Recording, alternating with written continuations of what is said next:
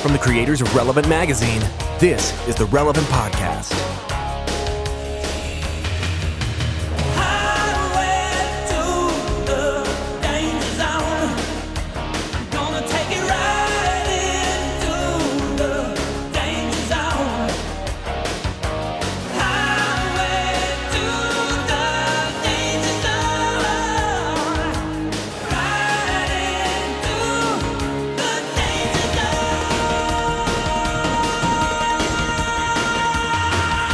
It's a week of Friday, June 10th, 2016, and it's the Relevant Podcast. I'm your host, Cameron Strang, and this week's show is brought to you by Casper, an online retailer of premium mattresses made in America for a fraction of the normal price. The mattress industry has inherently forced consumers into paying notoriously high markups. Casper is revolutionizing the mattress industry by cutting the cost of retail showrooms and bypassing that savings directly to the consumer. They made an obsessively engineered mattress at a shockingly fair price. Shockingly. Casper mattresses have just the right sink and just the right bounce. Why, you may ask? They use two technologies. It's a new hybrid mattress that combines premium latex foam with memory foam. See, that's the problem. What? I got an analog mattress. Oh, you got to go with the hybrid. Digital. Yeah. Yours is only using one type of technology. That's the problem. No, mine uses only mattress technology. Yeah. Casper mattresses, you may say, what's a shockingly fair price, right? $16,000. $500 for a twin-size mattress and $950 for a king-size. Comparing to, industry averages of, $1,500 a mattress, that's I know. a great deal. Now, how do you try it out? Now, listen. You have to borrow one from a buddy. No, Casper has a risk-free trial and return policy. You can try sleeping on a Casper mattress for 100 days with free delivery and painless returns. Can't beat that. And it's very, we talk about this, the delivery method is crazy. Yeah, it shows up in a box the size of one of those dorm room fridges.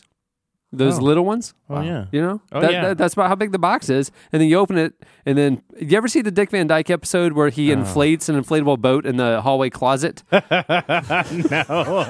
I? That was most of season 2. Basically, that's what happens when you buy the Casper. But there's a special offer right now. You can get $50 off any mattress purchase by visiting casper.com/relevant. Terms and conditions apply. Casper.com/relevant. Go do that. Neat. Yeah, I have a Casper mattress at the house. It's what Cohen sleeps on. Yeah. So every night, it's comfortable. I crawl in bed with him to read bedtime stories, and I'm continually reminded how wonderful Casper mattresses are. We had a Casper mattress here in the studio at one point, in what was kind of an odd test. We all just laid on a mattress together. Yeah, I believe. But it was cozy. We had a roving microphone over there, and we got a live play-by-play. Yeah. It was odd. I had a good radio. Yeah, it's made for great radio. Radio. There's 2 rules to radio. One is no dead air. That's what you learn. Yeah. And then 2, as many roving remotes that involve lying on mattresses as possible. I also had friends over for not a dinner party, but just a light gathering. Had the mattress right in the middle of the floor. In other words, I'm not feeding you. So yeah. No, I had snacks. But I'm saying I had it out. Heavy hors d'oeuvres. I had it out to get a group consensus of the understand. Casper. Everybody enjoyed it. And then I took it upstairs, put it in Cohen's room. So what's the count of people that laid on this before Cohen? Before my son? Oh, probably about 20. Good. Well, nice. Broken in. Yeah. 20 people, 2 types of technology. Well, if Casper, we don't judge. Yeah. if that intro music is any indication, it is still the boys of summer. Oh, yeah. Like I said, I'm your host, Cameron Strang. Here with me in our Orlando studios, Eddie Big Cat Koffolds. You're dangerous, goose. Or something like that.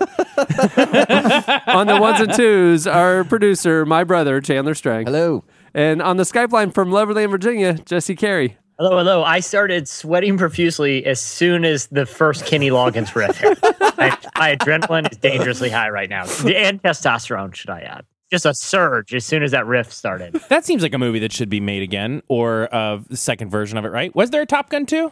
No. Electric Boogaloo? There was a knockoff, though, and I want to say, I don't know how I know this. It was either Charlie Sheen, someone's going to correct me. It was either Charlie Sheen or Nicolas Cage was in a knockoff involving helicopter pilots 2 years later. Oh, man. Bummer. I'm going to look that up while we're talking. It had to have been terrible. Well, Adam Smith, who joined us on the show last week to fill Joy's spot while she's out on assignment for a couple weeks. She's deep in the assignment. He was. She'll be back next week. Yeah, well, last time we heard her, we heard foreign voices in the background, and she was speaking in code, and it was like, it's dangerous. Yeah. But she takes her craft seriously. She's a method reporter. Adam was supposed to join us again this week, but they had their baby. I know, and I thought it was kind of selfish of him not to come. And they're still in the hospital. If they weren't in the hospital, he would have been on this week. Because they don't have, like, internet in the hospital? I think Australian hospitals have not yet gotten it. They're They're on zones. dial-up still. No. Yeah. They don't have the bandwidth. Yeah. So, wow. Little cute baby. I saw a picture. And the film from 1990 is called Firebirds, and it stars Nicolas Cage as Apache helicopter pilot, just a couple years after Top Gun. But that was Nick Cage pre him peaking or right around that time, right? I mean, it wasn't like now where you kind of laugh at it. I think he was still considered at his peak a poor man's Tom Cruise. Like, I think his peak was a Apache helicopter pilot to Tom Cruise's F-14 Tomcat, fighter pilot. Yeah. But yeah, I do think this was at the pinnacle of his career. wow. Got to see that movie. Well, I guess. I wish I had an opportunity. A little foreshadowing to an announcement that's going to happen in a couple minutes. But let Yeah. me tell you first what is coming up on the show today. Dustin Kensrue from Thrice joins us. They have a brand new album out called To Be Everywhere Is To Be Nowhere. Came out last week, and it's the highest selling debut of their illustrious career. So Thrice is back and bigger than ever. It debuted number 15 on the Billboard Top 200. That's huge. Wow. Big album for Thrice. That's crazy. Big deal. Also coming up after that, we talked to Chad and Carrie Hayes, the Christian screenwriting brother duo behind the new horror film, The Conjuring 2, which opens in theaters today. We talked to them about the faith elements behind the film, why culture is so drawn to supernatural stories. It is a fascinating conversation. Now, can I say this? I am sure the movie is very Well, good. Chandler's seen it. Channing, I saw it. What There was it a like? couple nights ago. How scary? How have you slept since then, Chandler? I had some nightmares. Yeah, for sure. Yeah, it was good. It was good. Very well done. Chandler escorted a nice young lady to this screening, Yeah. who I happen to know, and she was telling me, Wow. not that they went together, but she was telling me that the film, Let's pause there. Chandler, did you go out to dinner with her beforehand? Did not. Did you have any screenings are a little bit early when did they you do have the any- pre-screenings. So go out to dinner afterwards. Did not. Did you have any popcorn or refreshments there? Did not.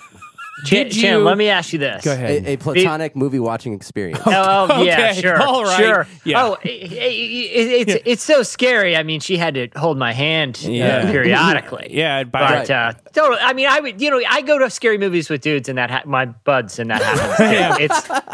If there's nothing. So the nice young lady informed me she is not into the horror genre per se. She said it's a very well done and very good movie. The cinematography was very I, impressive. however, with all due respect to Chad and Carrie, who join us later, I will not be seeing it. No, neither will I. Yeah. I'm too scared. Yeah, I will not see it. you don't see horror any. movie. To be fair, I mean, as scary as you'll go is a Firebirds. Yeah. I mean, air to air combat is as scary as you want to get. And even that, when they got into a fight, I just was like, you know what? This is just raising my iron. I just can't do this. So is there going to be a follow-up screening, Channing? Yeah, let me ask Perhaps, you this. When is the okay? This'll let us know how platonic the Conjuring 2 screening that you went to was. Yeah. Have you already discussed another platonic activity that you're going to do with this individual? Have not. Oh. No, just left it where it was. Is there a reason? No, we're not going to. Channing, we've got some Chandler advice for sounds you. very uncomfortable right now. Yeah, you know. Take a Reckoning 3. Maybe you could make plans for that. He only takes this platonic friend to horror movies. Yeah, well, and it's only this series of movies. So he's And he just every time he just keeps saying, "Listen, I know it's another scary movie. If you need to hold my hand, it's not a big deal. It's not a big deal to me. Also, I'm not scared. I'm not scared. It's but gonna be fine. This is not. Yeah, this is totally cool. Also, I feel like God's calling us to be married, but like I want you to just enjoy the movie. Reckoning thrice. It's the best. Oh my goodness, this is my favorite thing ever. I can hear I know. Chandler squirming in his seat. I know. This room, I'll give you, since I'm in the room, has gotten very uncomfortable, and I only love wish it. this plutonic friend could join us in the room for that. If only that was possible. Well, I said to the Interesting. platonic friend prior to the show, hey, by the way, since you saw that movie, I may pull you in to tell us your review of the movie. Yeah. Oh, can we? And she goes, well, Chandler went with me. And I went, I did not know that until you just now informed me. Yep. So I guess we'll just ask Chandler. But his review was a little short. I'd love to get more information from her just about the nature of her evening. Yeah, even if let's say she's not like a cinemaphile, like she's not going to break down the plot. I just kind of want to know how the experience of the night was, the passion of the night, if you will. She's on her way. We have beckoned for the nice young lady who shall remain unnamed. Welcome to being the new guy, Channing. Sorry, buddy. Let me engage that microphone. Let me marry that. I'm sorry. Let me pledge my eternal love to. I'm sorry. Let me engage the microphone. This is better than any guest host. Yeah, this is way better than a guest host. And if this gets you to Taken 3 or whatever it's called, it's worth it. Okay? I am a licensed officiant. He is. Yeah, I've been to weddings done like he's done. 52 weddings. That's quite a record. Okay, so joining us now is the nice young lady who also can give us a review of the movie, The Conjuring 2. So The Conjuring 2, one thing I'm really curious about, I've heard a lot of things, is, and I think a lot of people interested in seeing this movie, was there a seat between you and Chandler in the theater, or did you sit right next to each other? Can we do this Terry Gross style? Let's start at the beginning. Was there an email exchanged or a text? How did it happen that you two saw the film The Conjuring? Hold on. 2? Was it good? Relevant was given a pre-screening invite of 2 comp tickets to see the pre-screening. Understand. Yes, I stand by that. Then what happened? What should I call you? Melissa. Go for it. So I've been doing my best to not out. No. Melissa's not even close to her actual name. So go ahead. Not at all. So you're wanting to know how this started? Yes, that's right. Yes.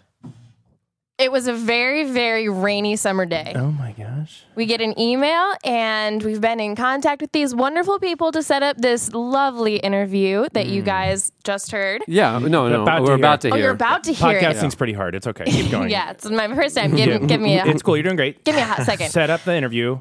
Yeah, so then they said, would you like to see the film? And I said, sure, we would love 2 tickets for The Office. So I asked around, and nobody was able to go. Now, was it clear? Whoa. Now, was it clear that you were are already... you saying that the very last resort you had Was me. to going to a very scary movie by yourself was to invite Chandler? Like, it was either go and be terrified alone, or I guess bring Chandler. That's the picture you're painting, right? I'm not going to go so far as to say no, but I'm not necessarily going to say yes to that question. All right. So, was it clear that you were one of the 2 tickets? Well, she was the point of contact. That's what I'm saying. Was it clear you were going? Yeah, I was the point of contact, so I guess the ball was in his court at that point. He just guessed when I asked everybody. Yeah. If when I asked everybody if they wanted so to he go. replied to the mass staff email. I'm pretty Does sure anybody I was want to the go? last person to be asked. That's fine. Yeah, I actually just left a Post-it note after all the emails and just. So there kind of a wasn't Hail an Mary. all-staff email, which immediately got a response from Chandler. No one's claimed that other ticket yet, have they? Like 2 seconds after So you wait, sent you your- said something about a Post-it note. So you emailed the staff, nobody replied, and you went and put a Post-it note on Chandler's desk. Here's the thing. Oh, that is... Melissa. All right, so here's the thing. We're listening. Because you didn't put 20 Post-it notes on 20 desks. I don't have time for that. I'm a very busy woman here at Relevant You are. Media Group. No, you have a very important are. job. Yes. Nobody's That is doubting true. that. Yep. Busy being charming and important. So I don't have time for that. So at least 4 Post-it notes, and they'll go unnamed who they went to. And they were placed in order of who I would prefer to go to most. And the last one was a little crinkled, and that was the one on Chandler's desk. So that was been in my pocket for a little bit, you know. You got the But note. still, it You're was in on the inner Chandler's circle. desk. You're in the inner circle. Yeah. I gotta say. So fast forward to the screening itself. How was the eat movie? there? How was the movie? Did you eat there? I did not. No, I came straight from work. What did he eat? Did he I eat did there? not eat. He was off that day. Yep. Okay. He doesn't eat ever. Okay. Just Cheez-Its. How from do the- you know that? Well, see, Oh, you burned. Next. I've been observing him very, very closely. He never seems to eat. no. So here at Relevant, we have this snack bar that is well stocked with many lovable treasures. Free snacks. And also Yes. Fritos, which are not a lovable treasure. No. Yeah. We stock this snack bar, by the way. No, we it's provide wonderful. 10 items of delectable treats No, for it's everybody. wonderful. No, I have a Rice and Krispie nobody ever eats the Fritos. Who chooses Fritos? Because we The person have who to chooses Chandler to go to a movie. to get the Cheetos, to get the Doritos, to get the whatever. We get the variety pack, Right, and we are stuck with so many Fritos. Without the variety pack, Fritos would have been put out of business years ago. Excellent The point. analogy you're drawing is that the Fritos are the weird green melon in that fruit salad bowl that you buy. Honeydew. Let's Come on, they honeydew. put like 4 strawberries sliced in half on top. Right. You get a couple pieces of cantaloupe. Oh, yeah. Like 3 grapes, and then you after you eat those, you're like, this whole thing is weird green melon. They No fill one it with wants honeydew. Jesse, let's say this about Fritos. At least they get a Post-it. You know what I'm saying? Yeah. It's a crinkly Post-it, and it's the Yeah. fourth Hey, it's one. better than nothing. Yeah. But they Yeah, but Fritos are the black jelly bean of Yes. the No, that's right. Jelly Belly variety pack. Yeah. That's all that's left at the end. So, but I want to. Okay, let's fast forward. No. We're at the snack bar because she's saying Yeah, something about Chandler. Yeah. About the snack bar. I eat too many snacks. Mostly Cheez-Its, and it's not that I was necessarily observing. It's that Cheez-Its are my favorite, and I have a righteous my. indignation Wow. when I get to that Oh. snack bar, and there are no Cheez-Its left for me. That's You know what so some the people little you know what banter. some people call two people who like Cheez-Its. What? That's called chemistry. Some people. Yeah. Bingo. Do you have a favorite Cheez-It, or is it It's like called a point of White connection. cheddar. White cheddar Cheez-Its. White cheddar was the right answer. I'm just going to throw that out there and see if anybody remembers. Nobody in particular. No, they're So would you unbelievable. say, so based on this information, Okay. you would say that you and Chandler are compatible, at least when it comes At least on to snacking. Just snack At least when it compatible. comes- like in a hypothetical scenario, the two of you together would save a lot of money on snacks because you wouldn't be buying variety packs where Right. things are just thrown away. It's a very, Fritos left very over. fine-tuned algorithm. Yeah. I will say that much. Okay. So, okay. like a Match.com thing. Yeah. A fine algorithm. Yeah. So you're watching the movie with Channing. Now, is there a point post-movie, what's it like at the walk out of the movie? Is it just clear that we're going to go back to our own cars, or is there like, hey, you want to go get a taco or something or whatever to do, or A you Frito go pie is Frito pie? You want to go roller skating, or is it just we're going to go home? Well, it was very late on a Monday night, and I have a very strict 10 p.m. bedtime. I have a lot of things to do. I'm an early riser. We already just established that I am a very well put together woman. Well, you established that. We just keep hearing you say that. What time do you wake up in the morning? So all that to say is what happened after the film? Hello. He walked me back to my car because I parked very far away. Stop. Now, And it was a scary movie. Yeah, you don't know if one of these, demon ghosts And it's are going to Winter jump Park, out. Florida. I mean, clearly just the ghetto. it is of really, all really, ghettos. really scary here. Walk Yeah. back to the car. Winter Park Village. Did you open the door? I did not. No, it's fine. It's first screening. So, you don't want to. But Can't move Was too there fast. a handshake involved? Was there any sort of, was there a fist bump? What happened? There was actually a high five. oh, Okay, I will say this. I know Melissa fairly well, and I know of the various gentlemen suitors who have tried to Pursue her attention and time over the last few months, and for some reason, most of her time with the gentlemen end with high fives. I don't understand this. well, but I mean that's. But as I think about my daughters, Yeah. I'm like, Yeah, end, good. end it with a high five. That's a Proverbs 11 woman right there.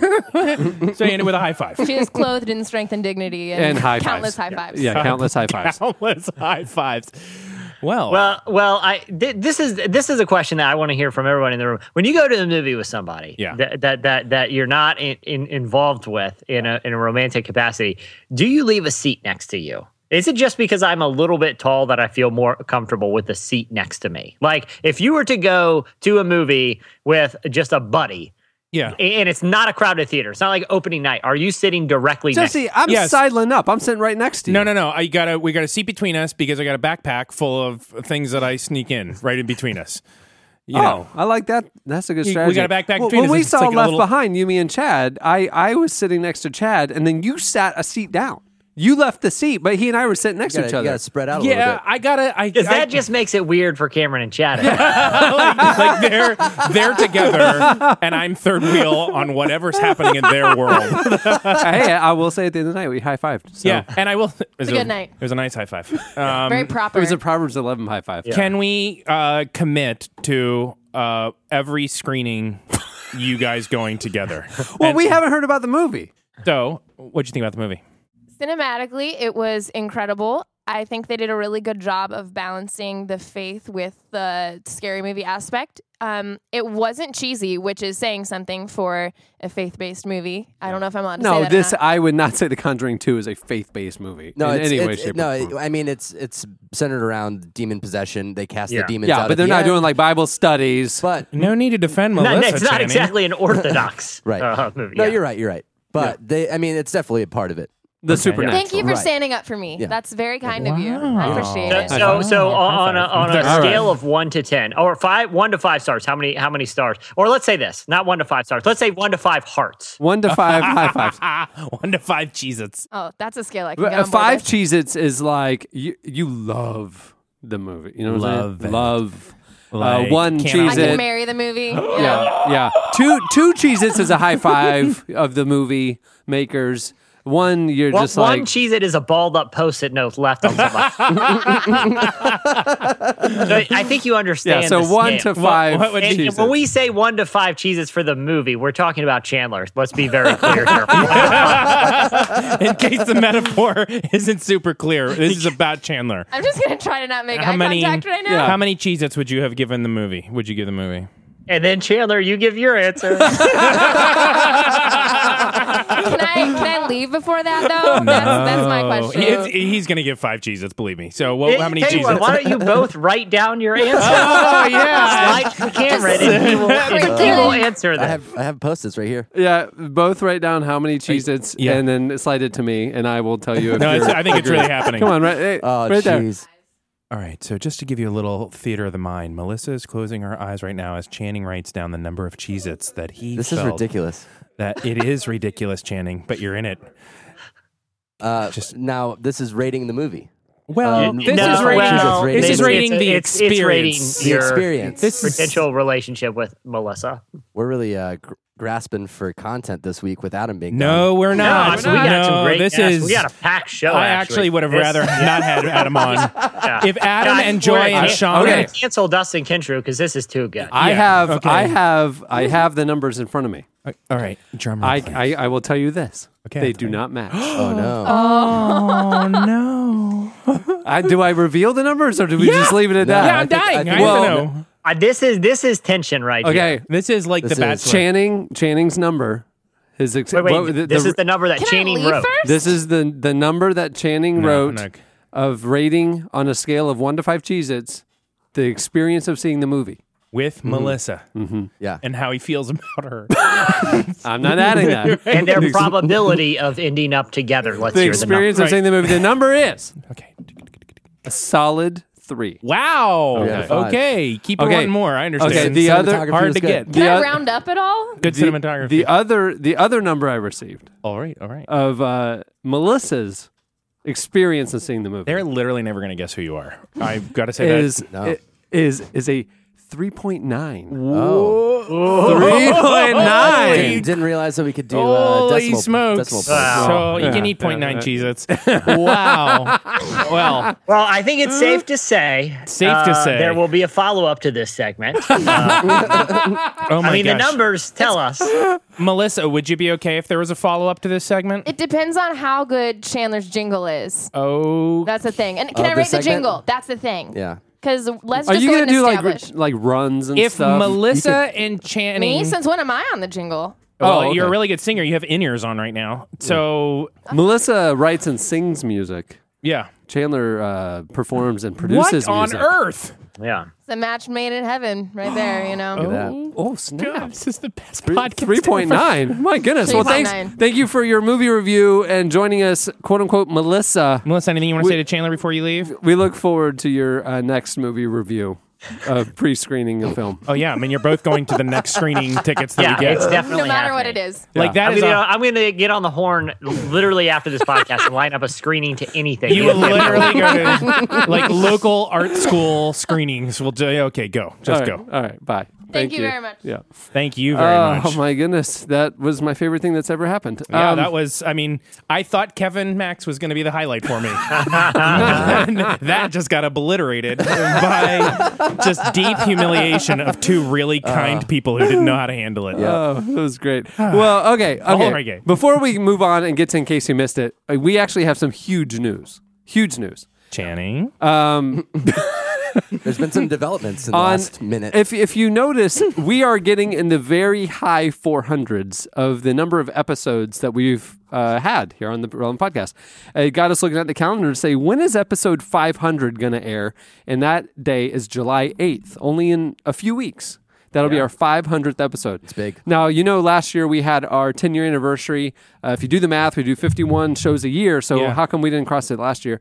We took a little bit of a break after Jesse abandoned us a long time ago and moved to Virginia Beach. And we just didn't have it in us to do it for about 3 months. Yeah. But that put the count off. Yeah, well, I mean, 500 is happening exactly when it's supposed to happen. Yeah. During the middle of the golden years of the show, right? Just not quite at the peak, someone said. 500. So 500, our 500th episode is coming up July 8th. And we've been thinking, like, what should we do? Last year we did a big live event.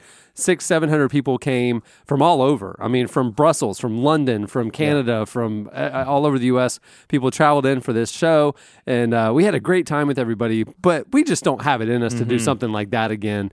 But we do want to do something that would, be appropriate for the occasion. So we are going to do a couple of things, and you guys can be part of it. I need you to just tell me when I can interrupt and go back to this Channing Melissa thing. So you do your thing, and then just maybe give me some sort of high five, and I'll know it's time for me to come back to this. Hey, that's real. That every date she's been on that I'm aware of has ended with a high five. Okay, but I'm going to just do it now. All right, Channing, here's what you need to do.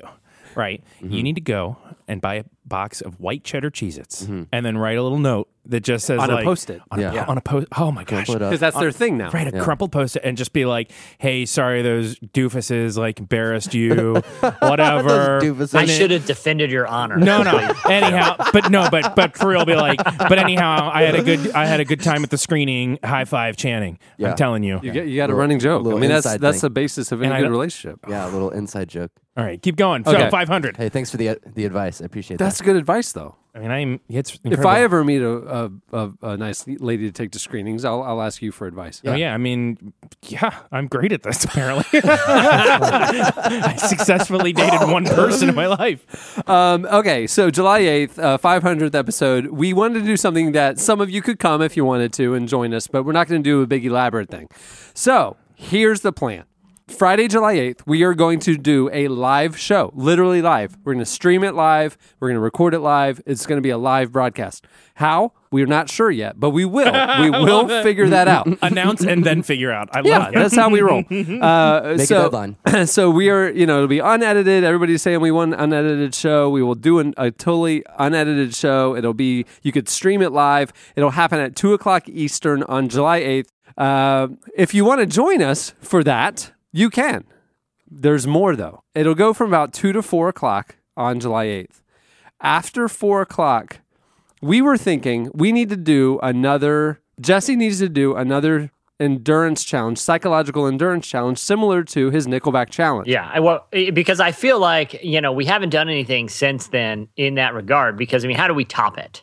That raised, thanks to the generosity of our listeners and the universal curiosity that involves, the human limitations of listening to Nickelback, a lot of money was raised to build wells through charity water. Yeah. So, we want to do that again. We want Jesse to have to endure a psychological challenge and use that thing to raise money for charity water. Okay. So we came up with an idea. What Jesse's going to do is watch 24 straight hours of Nicolas Cage movies, and you can come join him for it, and we are calling it Trapped in the Cage. Perfect. Oh, Jesse is going to be trapped in the cage from your monster truck days. Yeah, exactly. Well done. for 24 hours watching Nicolas Cage movies. Now, how can you participate? There's so many ways. Number one. Is there an amount of money they can give to have him not have to do this? We've set up a website, trappedinthecage.com, where you can go and see all of the things that you can do to participate in this and help us raise money for Charity Water. Number one, you can actually come and join us. We're going to rent a venue where you can sit in the seats with us and watch a Nicolas Cage movie. We will post a schedule of the movies so you can pick a time slot to come and join us. Let me just say this: that I need a buffer seat on either side. That's just a rule for me. I just got a text. Can people bring? Is it a +1? Somebody wants to know. Oh, snap. Number Jesus. Hey, this could be the next screening. Number two, we will live Periscope or live stream Jesse. Remember the Shia LaBeouf stunt from where he watched all the Shia LaBeouf movies in New York? Yeah. When you just watched Shia LaBeouf?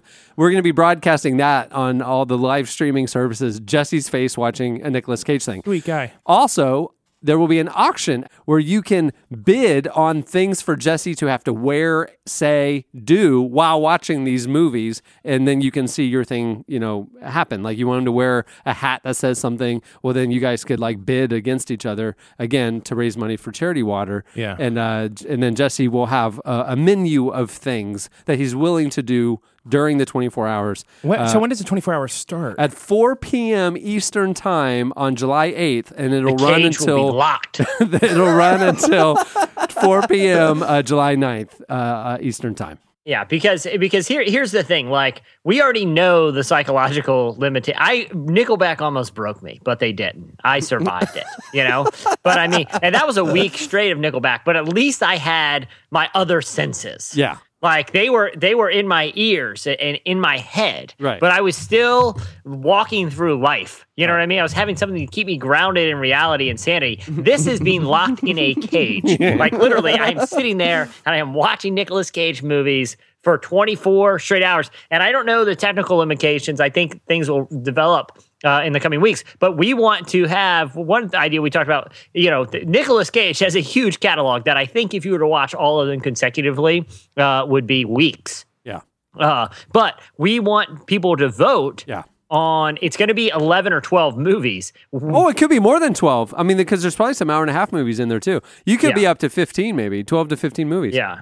One of the things too, we're going to have his entire catalog at trappedinthecage.com. Yeah. And you will be able to vote to, in the top 11, top 12, top 15, whatever 24 hours will be the order. And so obviously Left Behind's going to make it, I'm sure. Cross fingers for Firebirds. No one's seen that. Yeah. So Firebirds would be great. Yeah. So some of these movies are going to be hard to actually acquire for us, but I was going to say there's gonna we haven't thought through all the very deep cuts. It's going to be tough, but Well, basically, the voting will only be of films that we have vetted that we actually can access them. I'm going to be pretty. Can I be honest with you? I'm going to be disappointed if his work that's universally regarded as good is going to be on there. I want the Wicker Man quality stuff. So can people show up and watch with Jesse? Yes.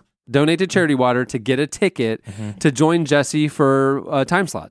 So we'll have, once voting is completed, we'll have all 12 movies up there and the timestamps of when Jesse will be watching them. So you can look and go, oh, I'm going to come at 7 a.m. to watch whatever movie with him. You can actually find a movie you want to watch with Jesse, and you can come for a donation to Charity Water. Ghost Rider 2 is on at 4:30 a.m. I'm going to see that. Yeah, I'm gonna sweeten the pot a little Bangkok bit Dangerous at 5:25. I'm in. So you're saying next week you're going to sweeten the pot? Yeah. Interesting. I got a little something. I'm going to be, for moral support, I'm going to be with Jesse the entire time. I'm going to be there. Should not Means do a lot. that. Why? You'll hate it. This is going to suck. Just let Jesse do it. No way.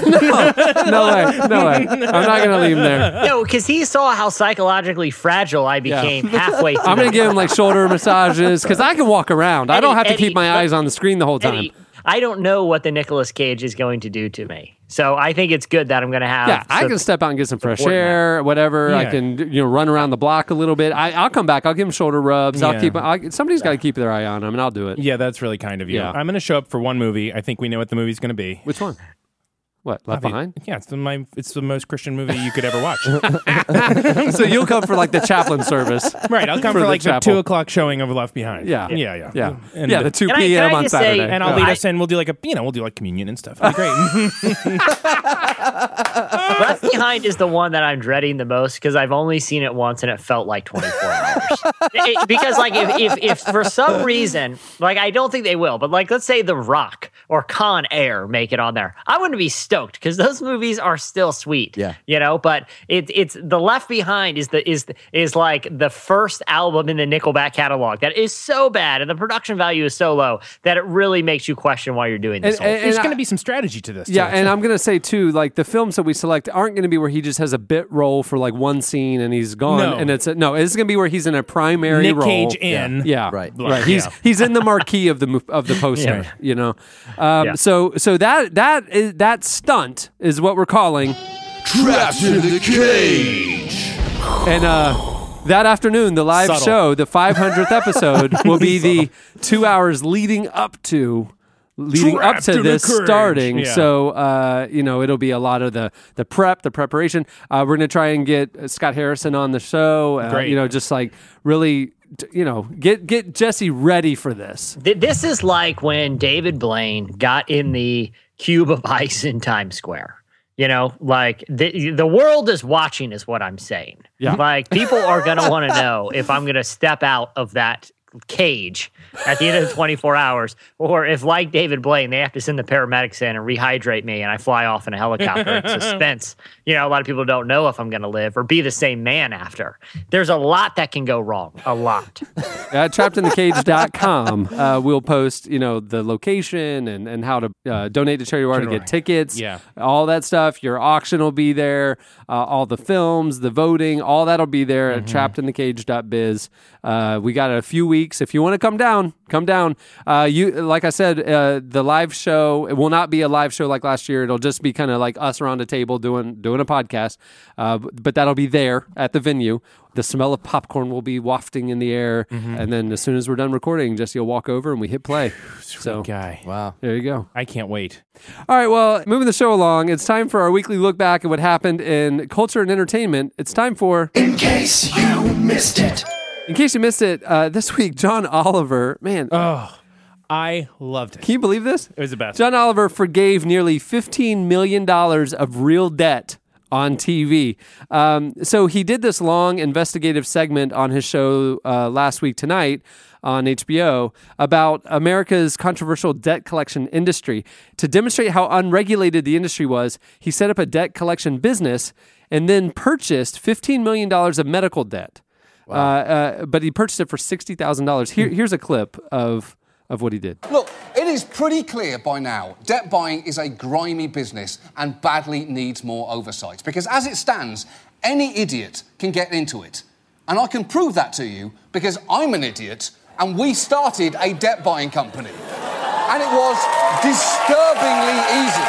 Let me explain. Back in April, we spent $50 to incorporate a debt acquisition company online in Mississippi. And incidentally, over the internet is the best way to experience Mississippi. We called it Central Asset Recovery Professionals, or CARP, after the bottom-feeding fish. I became chairman of the board, and CARP set up this very bland website and dipped our toes into the debt market. And with little more to go on than that website, we were soon offered a portfolio of nearly $15 million of out-of-statute medical debt from Texas at a cost of less than half a cent on the dollar, which is less than 60 grand. For that amount, CARP would be sent the personal information, including names, current addresses, and social security numbers of nearly 9,000 people. So, we bought it, which is absolutely terrifying, because it means if I wanted to, I could legally have CARP take possession of that list and have employees start calling people, turning their lives upside down over medical debt they no longer had to pay. There would be absolutely nothing wrong with that, except for the fact that absolutely everything is wrong at the end with of the clip, he goes, at the end of the segment, he formally forgave all $15 million of debt. It was the biggest money giveaway in TV history. Yeah. If you remember, Oprah gave away everyone a car. It was $8 million back in 2004. The crazy thing is, it's not the first time he's set up a fake organization on the show. Last year, he established Our Lady of Perpetual Exemption to demonstrate how easy it is for TV ministries to use tax loopholes to avoid paying taxes on donations and revenue. Crazy. So I love what he's doing. I do too. Seriously. He definitely picked up where Colbert left off. I feel like he's just really, really smartly engaging these kinds of stories. But he doesn't have to use a persona to do it like Colbert did. Yeah. The tone is different. It's like we have someone on the inside that we're laughing at the absurdity with, instead of someone doing like an ironic caricature. You know, it's a smart approach to exposing these types of things. And he's also choosing to expose things that a lot of people just aren't knowledgeable about. He's just not up there making fun of Donald Trump every week or anything. You guys, I'm a little nervous for Colbert. I've read two things this week. One, that like his longtime executive producer from Colbert got fired. Not like another one. So he's lost another key staffer. Oh, no. And like James Corden has put out statements recently saying, no, I have no desire to take over Stephen Colbert's slot. We're happy where Stephen Colbert is.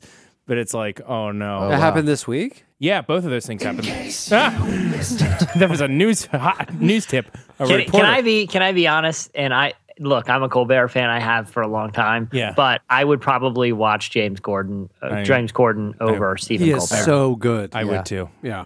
It is like James Corden going head to head with Fallon. That is a late night rivalry. Right. Yeah, You know? that it really is. That's back to Letterman Leno. Yeah. It totally is.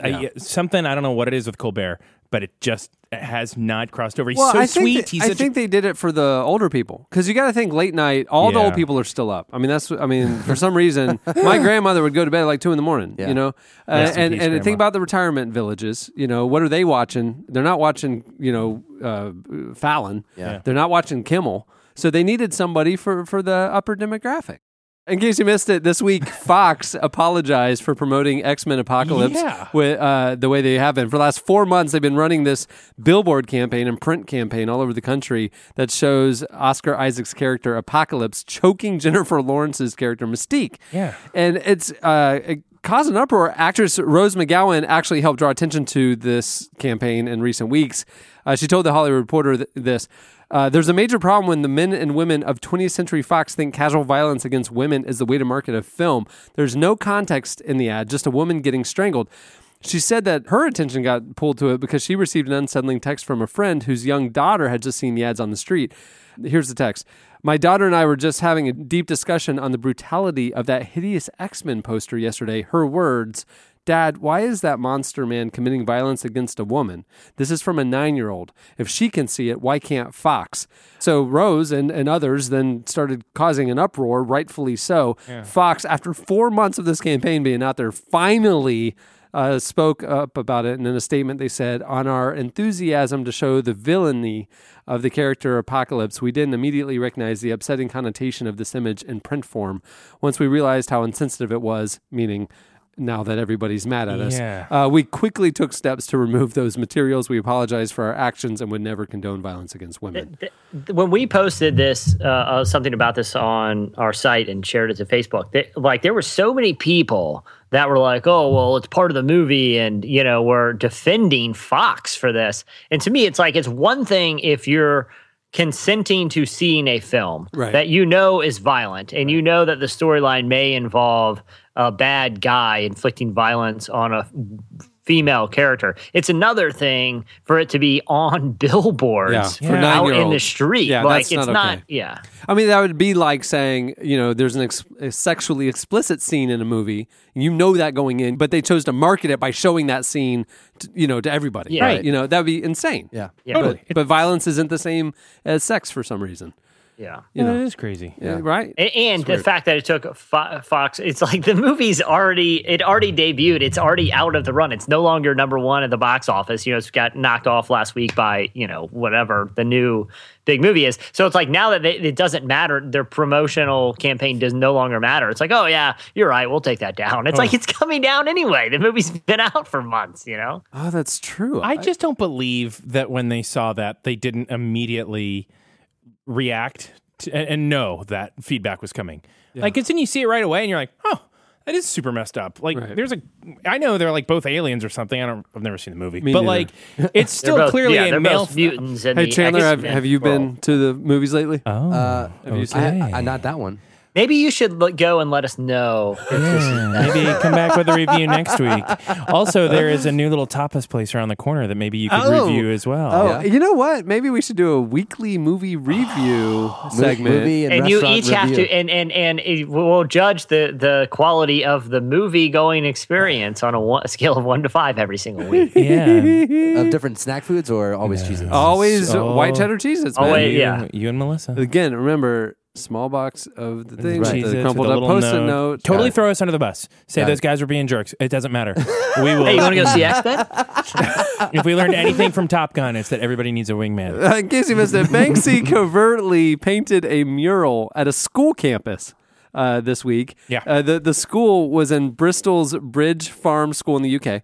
They had allowed the students to vote to name one of the buildings on campus after anybody, and he won. So they named the building after him. Right. And while the school was on an extended break, he snuck in and painted a mural on it. It shows a young child pushing a flaming tire with a stick. Yeah. Then he wrote a note to the students, along with thanking them for naming the building after him. He wrote, "If you don't like the mural, feel free to add stuff. I'm sure the teachers won't mind. Remember, it's always easier to get forgiveness than permission."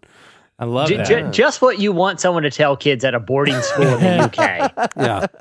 In case you missed it, new family-oriented Steph Curry emojis are outselling Kim Kardashian's on the App Store. The NBA superstar, the finals are going on right now. Dude. Yeah. Oh, yeah. So fun. And then MasterChef. Love it. He released a new emoji app that quickly became the most popular one available in the iTunes Store. Instead of just portraying images of Steph on the court, many of the Steph emojis depict the Curry family, with several dedicated to his wife Aisha and the couple's young children. Several of the Steph emojis also reference his faith, including Steph pointing to the sky, and one where Steph is a saint. So that's hey, I actually purchased the Steph Mochi pack because it's very cool. In case you missed it, this week, Kristen Bell spoke out about depression and anxiety in a powerful letter that she penned for Time, explaining that she didn't, quote, believe anything should be taboo, adding that sadly there's still, quote, an extreme stigma about mental health issues. She said that, quote, 20% of American adults face some form of mental illness in their lifetime, and that she struggled with depression since childhood and wanted more people to be open about their own struggles with mental health. Here's part of the letter. She wrote, "When you try to keep things hidden, they fester and ultimately end up revealing themselves in a far more destructive way than if you approach them with honesty. I didn't speak publicly about my struggles with mental health for the first 15 years of my career. Its debilitation and was all-consuming, and it shut down my mental circuit board. I felt worthless, like I had nothing to offer, like I was a failure.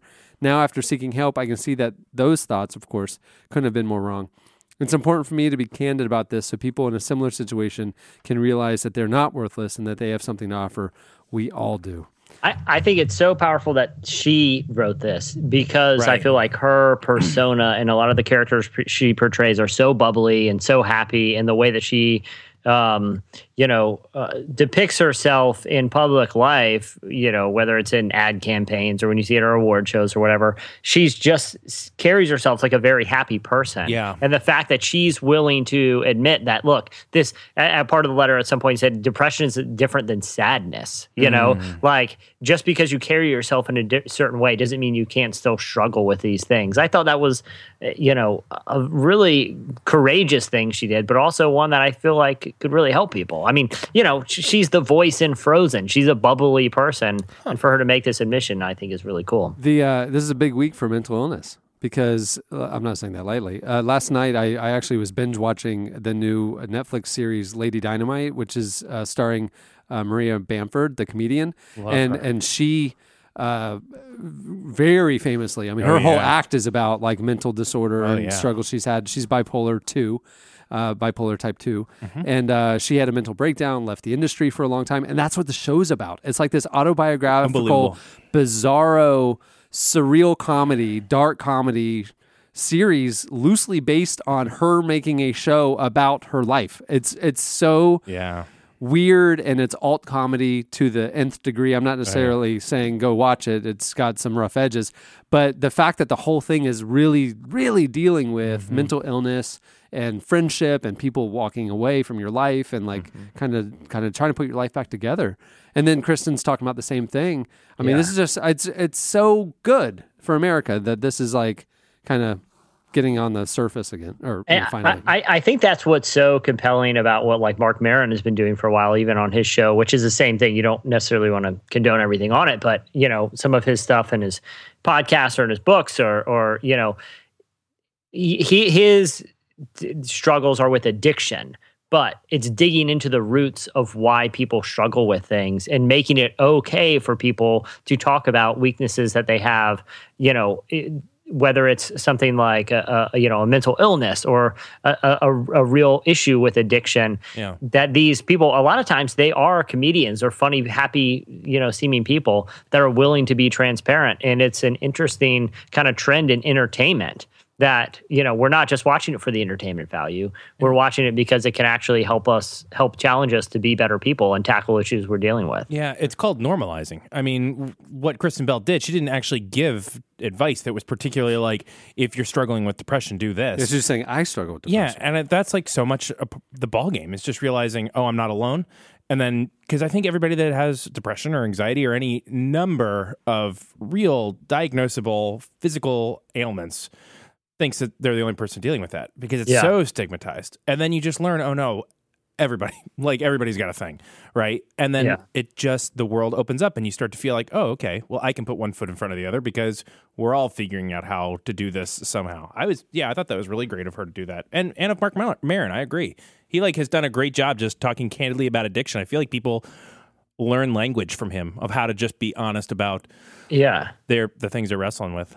And like Cameron was saying, it's okay. This doesn't make you any less of a person. It doesn't make you a weak person. It doesn't make you, a damaged person. It makes you a normal, honest person that has the capacity to seek help to try to better yourself and be an example to others who want to do the same. Well, I think we're finally on the cusp of getting rid of the, just white knuckle. Just be happier. Just quit doing this. It doesn't work that way. You cannot white knuckle your way into wellness if you have depression or addiction. And Maria's show, she dealt with because she does present day, she does flashbacks to pre-middle. She does 3 different flashbacks and it's really kind of fun. These parallel things. And in the middle where she's kind of bottomed out, she moved back home to Duluth. Yeah. Anyway, a lot of her old friends were kind of like, oh, just be happier. Yeah, you're famous. Why you got the blues? That kind of thing. And it's just you see, you've journeyed with her and you see just how asinine that approach was from her well-meaning friends who then when she didn't perk up after their little quick fix ideas for her, kind of lost interest, because she wasn't neat and tidy, know? And so the show dealt with kind of that isolation that ended up happening, and she couldn't really help it. That's a really terrible part of it for people. Is people just scatter when they find out it's more than just being bummed out for a couple days. People just don't think they have the faculties to handle someone that has the dreaded bipolar label, and they just run. And even well-meaning people, good people, just don't think they can. And that's the thing that the show very sensitively tiptoed. It didn't demonize the well-meaning friends, right? For not getting it, totally.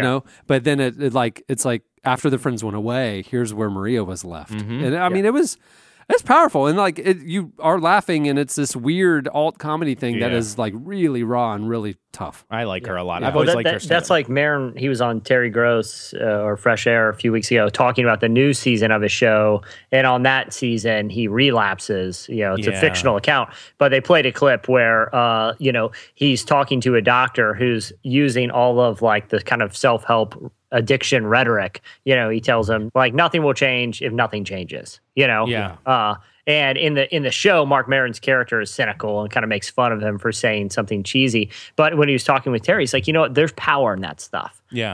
It really does. It might sound cheesy and it might sound like self-help, but truth is truth. And ultimately, these are the things that people need in their time of need. They don't need people to be cynical. They need people who are able to speak truth and know how to speak language that's actually going to help them. To encourage real change, to encourage real behavior changes in a way that isn't just writing them off. Just feel better. It's like, no, sometimes it requires changes and sometimes it requires real work on yourself, Yeah, absolutely. All right. Well, that'll do it for In Case You Missed It. Stay tuned. Up next, Slices. I was a fool to love you. Yeah, we could have had it all. I was a fool to love you. Yeah, we could have had it all. I was a fool to love you. I was a fool to love you. I was a fool to love you. I was a fool to love that. It's funny how we play these mindless games, my friend. They hold me back with insecurities again. It's time for a stronger me. So I'm giving you up. It's the only way. I'm not gonna save us. Got over my soda. You won't have to tell me again.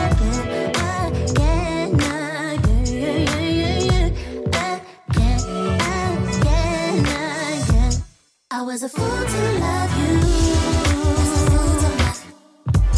You're listening to NAO. The song is Fool to Love. Like, are you looking for a fool to love? Or are you a fool to love someone? That's the question. Would you, how foolish? Would you leave a 3 if someone left a 3.9, comparing how good they had, how good a time they had? I gotta say, a 3.9 is a pretty solid rating. Yeah, but Pretty 3, solid. it really draws a lot of things into question. I think everything is in that 0.9. Right. That 0.9 says What? everything. What happened in that 0.1? Right? That did not. Yeah. What prevented it from being a 4? It was one of those awkward four-finger high Yeah, the fives. high So it five. was It's like like, when it you- didn't quite Yeah, land. didn't- Yeah. Yeah, Didn't it's make like when you drive through the fast food thing and you can see the letter from the health department, this establishment got a 98%. And you're like, well, that's good. You're like, That's good if I'm taking an English test here. yeah, but I'm Why 2% terrified. What did the health inspector dock it 2% for? Just 2 roaches. Because if you get Because I'm not thinking of this is my point, Chandler. I'm not thinking about how the 98% that passed. I'm thinking about the 2 that is going to be a hair in my cheeseburger. That's right. What was the 0.1? Or, yeah, if What's you give the me hair in the cheeseburger of her evening? even if a cheeseburger is 2% hair, I got a problem. the hair and the cheeseburger of her evening. What was the hair and the cheeseburger of her? You sometimes That's what her he number tweets is himself saying, though. sometimes. It was very conscious. She wanted you to know that you are There's- 0.1 away from a 4, which is, really good. At the beginning of the podcast, you heard Kenny Loggins, obviously, with Danger Zone. Okay, it's time for Slices. What do you have, Jesse? Danger zone is that 0.1. That is a danger zone. Yeah, there's something wrong here. So are you guys familiar with the work of Nate Silver? Yeah, of course. Nate Silver is a stats and analytic guru who first rose to prominence back in the last election cycle, where he used analytics to And predict. completely botched this He one. did. He got He it did. completely wrong. But to be fair to Nate Silver, he's turned his attention to sports analytics and is running the site 538 for ESPN.com now. But either way, he's somewhat respected in the world of stats and analytics. So his site 538 constantly looks at the numbers behind trends in culture, and they recently turned their attention to Christian music. They wanted to see just how optimistic pop Christian music was, to the point of being possibly theologically incorrect, or at least theologically imbalanced. So what they did is they looked at the last 5 years of the Billboard's year-end top 50 Christian songs, and they tried to find pairs of theological concepts in the music to see if it was grossly imbalanced. So, for example, if they wanted to see pairs of words like grace and sin, or love and fear, or life and death. And what they found is, obviously, there was some imbalance. The music is more positive than negative. Yeah. But they then looked at the same stat set for hymns written in the 1800s. So what they found is that radio-friendly Christian music is overwhelmingly positive. So right now, grace is 2.5 times more likely to appear in a song than sin. Life is 8 times more likely to appear in a Christian music song than death. And love was 7 times more common than fear. The only thing is that's a new trend in Christian music. When you look at some of the hymns written back in the 1800s, they actually mention sin more than they mention grace. Across every category: death, darkness, fear, sorrow, judgment. The number of times that those concepts appear in hymns far outweighs Christian music today. So, I mean, you can kind of draw your own conclusion about modern theology, but what it seems to indicate is that people are a lot more comfortable singing about positive things in the Bible than contrasting them with negative ones. Wow. A lot of that's got to be marketing. I mean, like, you think about, like, our local station here, just, it's like all their tagline is like safe for little ears, and it's like really like trying to be family, so that you don't. I mean, we talk to our kids about sin, and they have kind of we're trying to give them a well-rounded theological perspective. But if you think of like what plays on the air, it's like songs about grace and Jesus is my God's boyfriend. Yeah. Back in the day, I hope I can say this. It doesn't, it's so long ago now. But Flynn, a guy who used to produce the podcast probably 10 years ago, was involved in Christian music production. And he said, he had actually heard the term used JPMs in Christian music meetings, which is Jesus per minute. Yeah. Wow. And they wanted to know.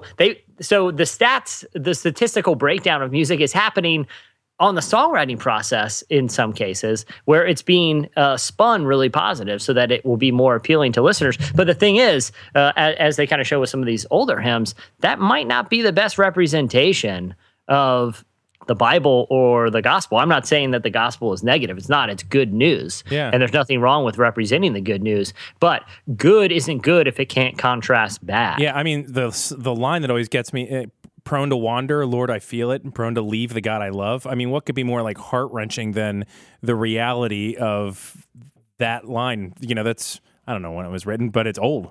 Well, even Amazing Grace. It's Amazing Grace because it saved a wretch like me. Yeah, that's exactly right. It's not just Amazing Grace. It's because it did something that, taught my heart that's the power of grace. Yeah, it taught my heart to fear. And look, there are, obviously, we talk to a lot of Christian musicians on our show and our publications. A lot of the ones that we talk to, I feel like, are pretty progressive in their songwriting. But I feel like it's something that a lot of them are cognizant of and know that writing good, compelling songs sometimes means songs that deal with heavier stuff and, in some cases, real darkness.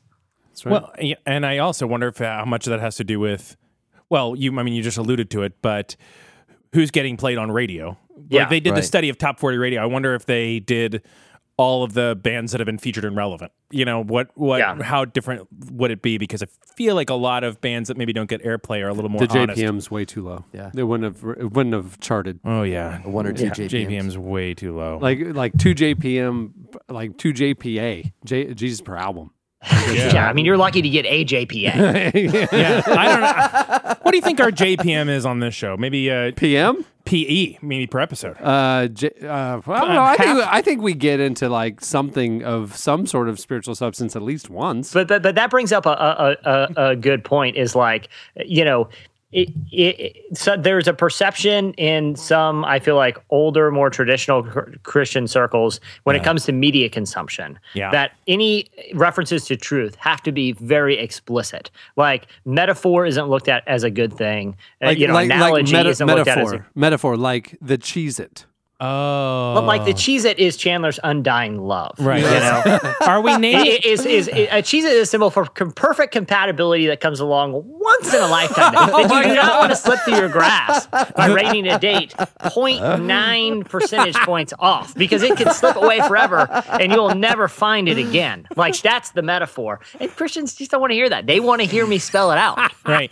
Now She's the love of your life. Don't let her go, Chandler. Channing, would you like us to name this portion, this kind of portion of the show, Chalissa or Manning? Because how do we? It's your call. Chalissa's pretty good. Yeah, Chalissa it is. But makes me think of Taco Bell chalupas. Yeah, Chalissa, which are delicious. So Chalissa go to a screening. I think at Taco Bell Chalupa, I'm pretty sure they grind up Fritos in the meat there. Yeah, so. Chalissa goes to a screening. Can you write a jingle around that and have it ready for next week? Sure. Oh my gosh, it'd be the longest ballad that any of us have ever experienced. Just R&B slow jam. Hey, hot tip, by the way.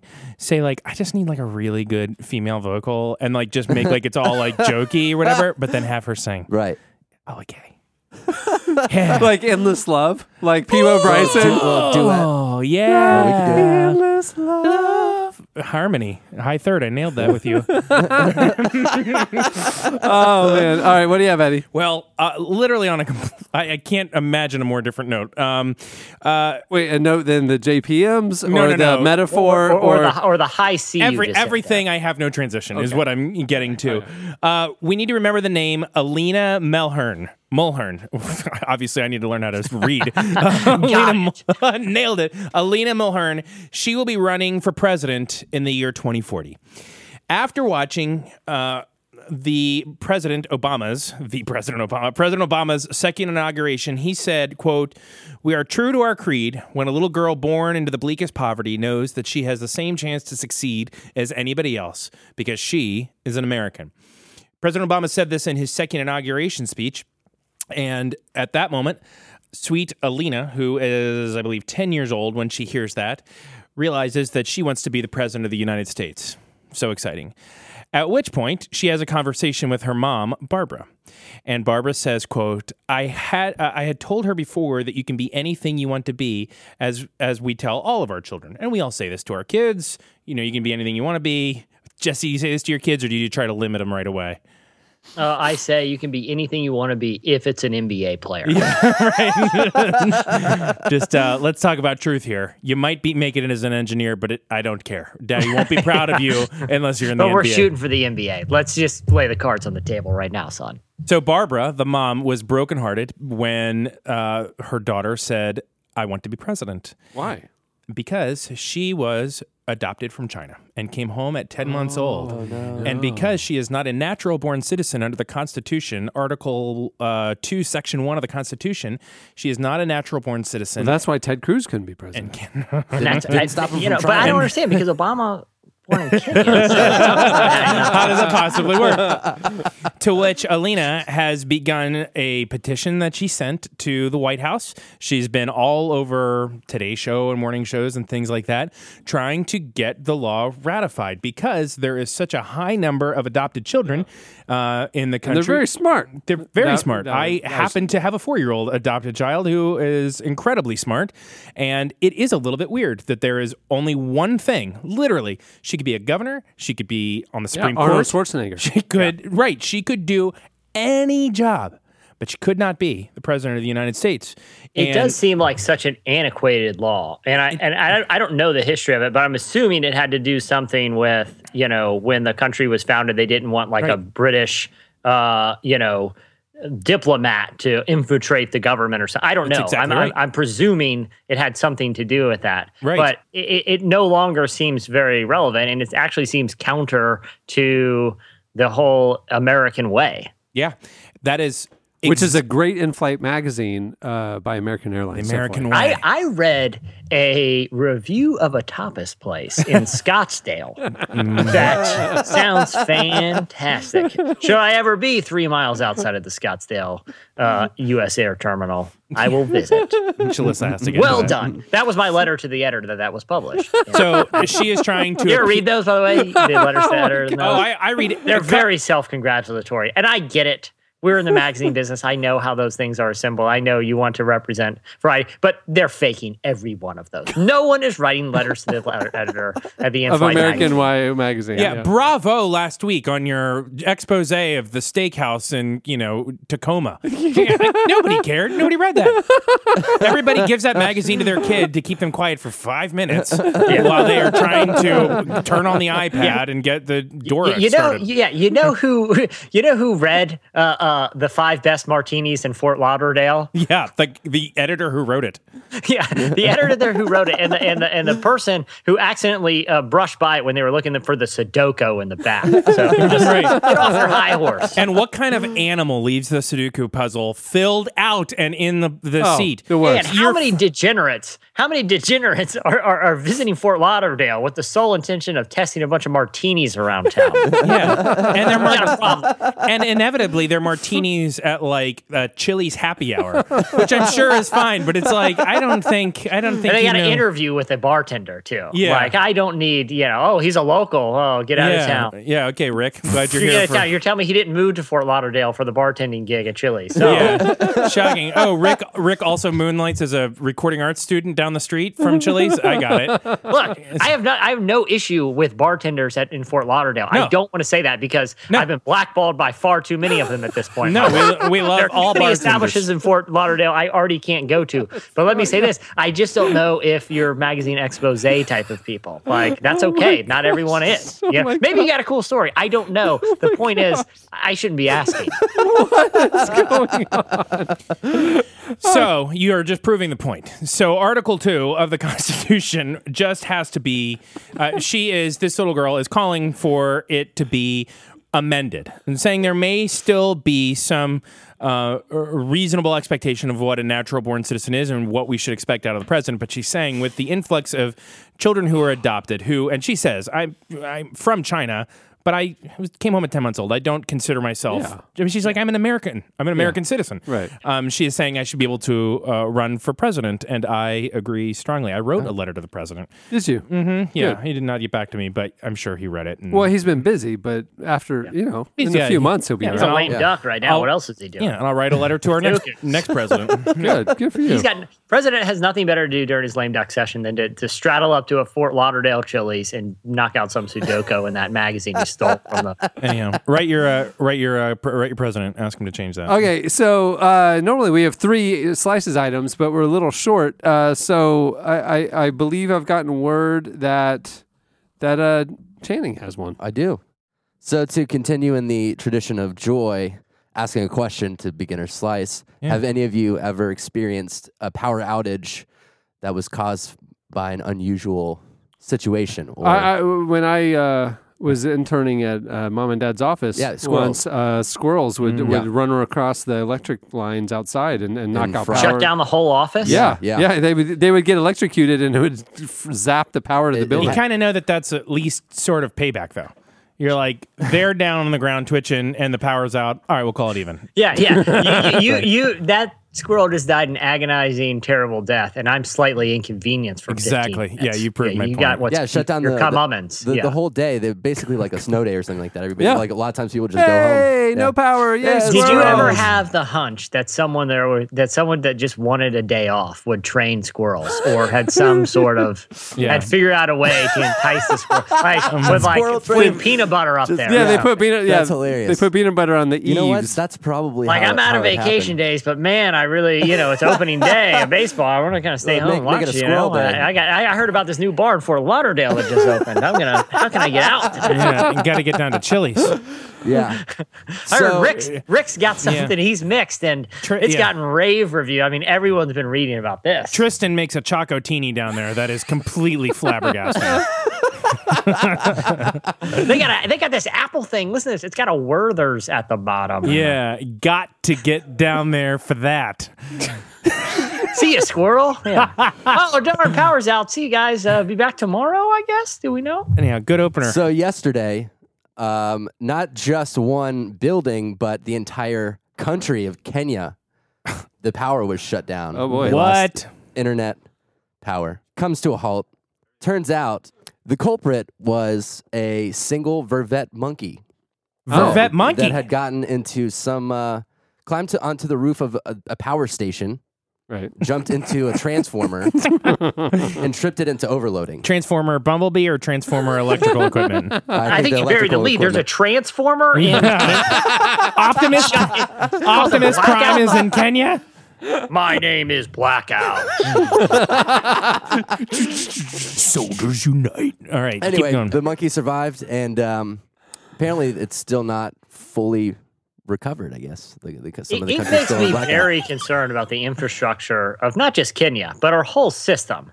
If somewhere in the world a monkey can shut down an entire country, and the monkey lived, like he was fine. I feel like a monkey is more apt than a human to shut down a power grid, right? Because those fences that keep us out, because, we'll drive down the street, you see the fences, it says beware, we can't get in there, we're not going to get over it. A monkey just sees a huge, cool jungle gym. Yeah, a monkey's like, oh, thank you, Lord, for this blessing. That is the coolest jungle gym I have ever seen. Yeah, and look at all the stuff inside, too. Transformers. Look at all the levers and stuff I can turn. Exactly. I can literally do anything. I feel like a monkey is literally, if I was going to train an animal to shut down a grid. It looks like it was made for monkeys to monkey around. Yeah.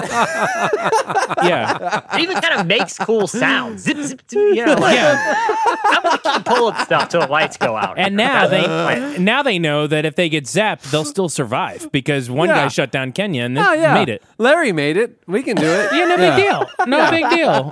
We got it. Oh, man. Listen, I'm a little hesitant. I end up like one of those fried squirrels, but look at Larry.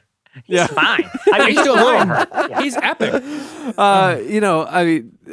Electricity in Africa. We did a piece in a couple issues ago in the magazine how it is the greatest problem facing Africa right now. You would think poverty, you would think disease, you would think whatever. The lack of electrical infrastructure, the lack of electricity is actually the thing holding back so much of the other things getting better because they can't, out in rural areas, if they don't have power, they can't refrigerate meds. They can't have lights on for kids to do homework at night for education. I mean, there's so many things that... Pumping water, I'm sure. Much more and they're difficult. cooking, they're still cooking inside of structures that should not have smoke in them and things like that, and because they can't have power for a grill. Wow. So like it is causing so much harm. It's a lack of electricity. Yeah. I mean, so the fact that electricity in Africa hit the news. Yeah. But I mean, obviously we're this is kind of this story has a funny novelty element to it. But yeah, I mean, if the infrastructure issues are so great that a single,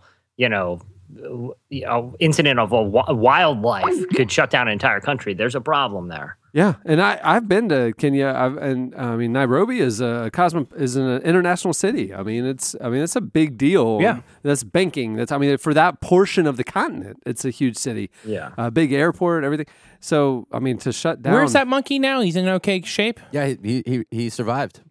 Wow, I mean, a little bit good for him. Yeah. Right? I mean, he's just doing what he's supposed to do. He's a legend right now. Unless Larry the Legend, maybe he was trained by an evil scientist to do this exact thing. Is there anything about that in your story, Channing? Yeah. Because I think that's... Do they suspect I think that's like the because deeper think about story. it. You want to fly under the radar if you're an evil genius. You're going to train a legion of monkeys to go around and shut down countries one by one. You're preaching to the choir That does right sound now. like a Pixar movie. Yeah. Or just some a very dark Pixar movie. Yeah. All right. Well, that'll do it for Slices. Stay tuned. Up next, Dustin Kensrue from Thrice joins us.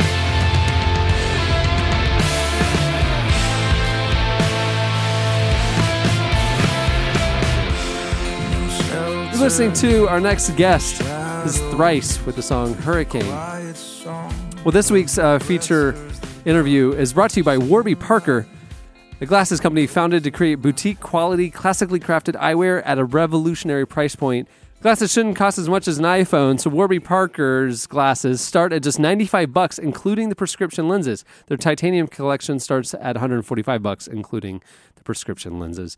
Warby Parker makes buying glasses online easy and risk-free. You can use Warby Parker's home try-on program to get 5 pairs of glasses shipped directly to you for free for 5 days, where you can get feedback from your friends and see if it looks good on your face. And then you send it back in a prepaid, label. Yeah. And then you can place your order for glasses, sunglasses, everything they sell. And for every pair sold, a pair is distributed to someone in need. I have a lot of Warbies, and awesome. I love their company. I love what they do. They're cool. They're good. Quality, and they're inexpensive, and they give to others. Come on, folks. Support Warby Parker. Can't go wrong. Visit warbyparker.com/relevant to choose your 5 frames for your free home try-on today. Simply mail the frames back for free. Choose your favorite pairs to have your prescription added to them and order. Warby Parker makes your experience completely risk-free and free shipping all around. Remember, visit warbyparker.com/relevant to begin your home try-on experience today. Well, Dustin Kensrue is the frontman for Thrice, who've returned with their first album in 4 years. To Be Everywhere is to Be Nowhere just debuted at number 15 on the Billboard Top 200. Dustin's also known for being the former worship pastor of Mark Driscoll's Mars Hill Church.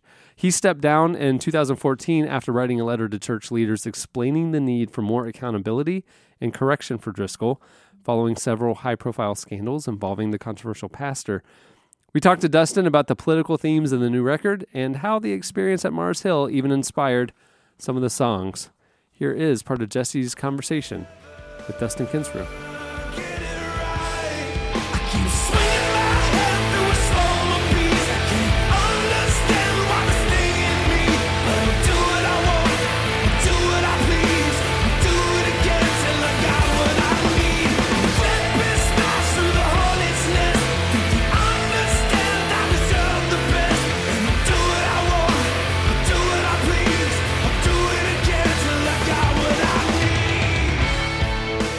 This album has a lot of political themes and imagery, and I was wondering what made you want to go in that direction as a songwriter this time around?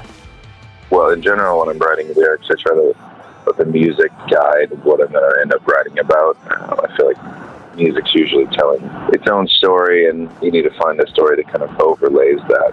So with Thrice, the music is generally pretty heavy, in both senses of the word. So usually I'm trying to find things that make sense to write about with the feel of what's already happening. So combination of 2015 being just kind of crazy and the music being heavy, I think that's what happened. There's some lines in Blood on the Sand that seem very specific, and there's also a lot of metaphor in the song, but was there anything in particular that sparked that one, or was it just the nature of political rhetoric at the moment? I think what sparked that song is more just the violence that was prevalent both in our streets at home and in the streets abroad. Everywhere I looked, there was violence being done to people, to innocent people, and it's a sad state of affairs. It's not something that I want to sit by and just say, well, that's just how things are.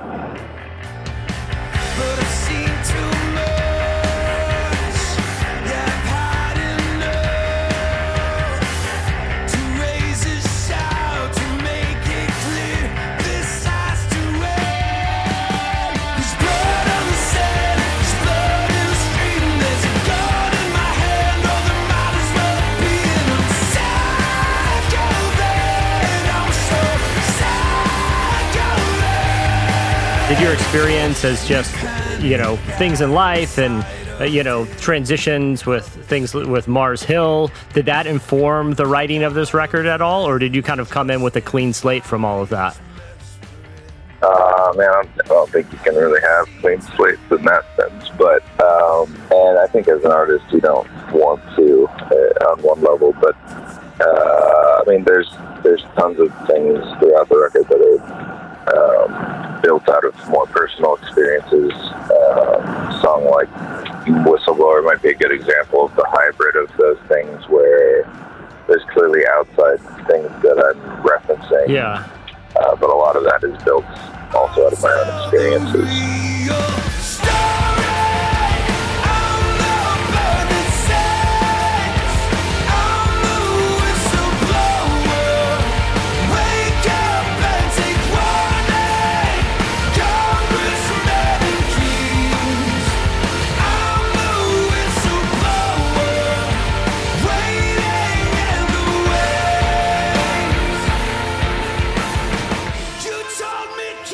That's one that jumped out to me that seemed like it could be a reference to, you know, some things that had transpired, because it seemed like during that time you were a vocal voice of really, you know, thoughtful correction and transparency. Did your experience with Mars Hill, is that a reference in the Whistleblower song? Yeah, I mean, it's not trying to directly tell any story. It's just, I think there is a need for people to be courageously standing up for what they know is right against, policy line, whether that's, in a private or public organization or in the government. So, I mean, I have a lot of empathy for someone like Snowden, even though a lot of people would really look down on what he did.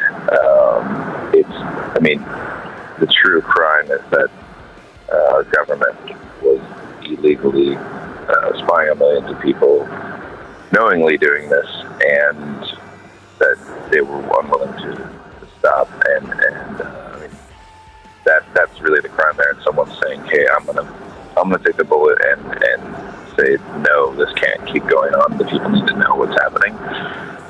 And that's a hard thing to do.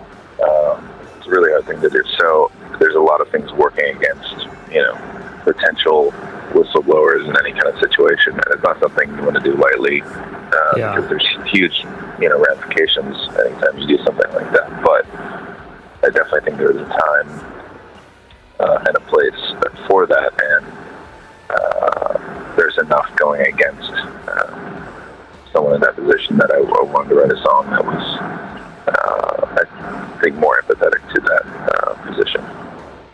Yeah, I feel like it was certainly empathetic, but also empowering. I mean, I guess there's only a small portion of people that could relate to it on a scale of something like a Snowden or, WikiLeaks, or even something, where you're exposing some manner of injustice in a church or something. But it seemed like it could be empowering to people, even if it's just exposing or being transparent about an injustice in their own life. It seemed to have a hopeful edge to it. I don't know if that was the intention, but that certainly came across in the song, I think. Yeah, maybe I could see it being empowering or encouraging. I could see someone having some misgivings about that, being like, you can't just encourage people to go do these crazy things. But there's really so much. I did some research on kind of the psychology of what comes against people who are in that position, and it's very intense. So I don't think there's a very big danger of people just running around and whistleblowing on nothing.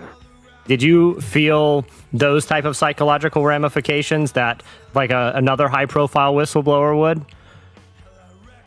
Yeah, I mean, I don't even think it needs to be super high-profile. There's just internal and social, relational pressures that go into that, especially in a very unhealthy environment.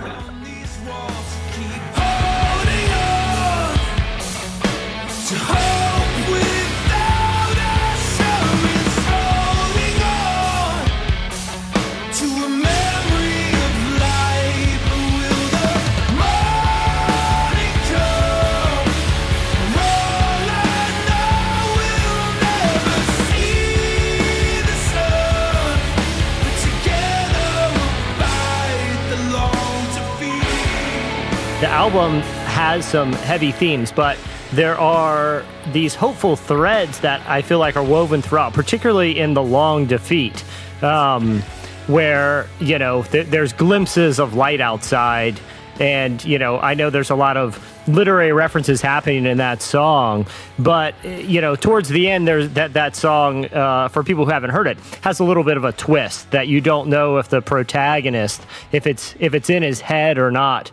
Can you tell me a little bit about inserting, and I know it's is it Plato? Is it a reference to? It's mostly built off of concepts. Well, it's kind of a larger concept of the long defeat that Tolkien references in some of his writing and some of his letters. And he's talking about this idea of he views, because I'm a Christian, he might say Catholic, which wouldn't be the same thing in this case. And because I'm a Christian, I can't see human history as anything but a long defeat. And what he's saying there is the nature of the way that the world functions. Nothing is going to just continually get better.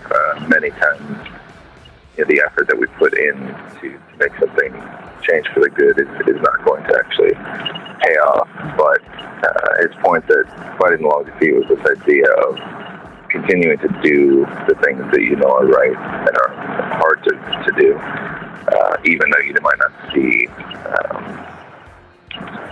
some immediate benefit or good that comes from it. And so it seems really pessimistic and on one level, but it's actually very empowering. It's gonna rain till the levee breaks. A tidal wave of fear and pain carries us away. Another fight into the night until left. That was Dustin Kensrue. Be sure to check out Thrice's new album, To Be Everywhere Is to Be Nowhere, which is out now. That's when it started up. You said you had enough. Circle like a shark. I'm hiding in the bar, not knowing where you are.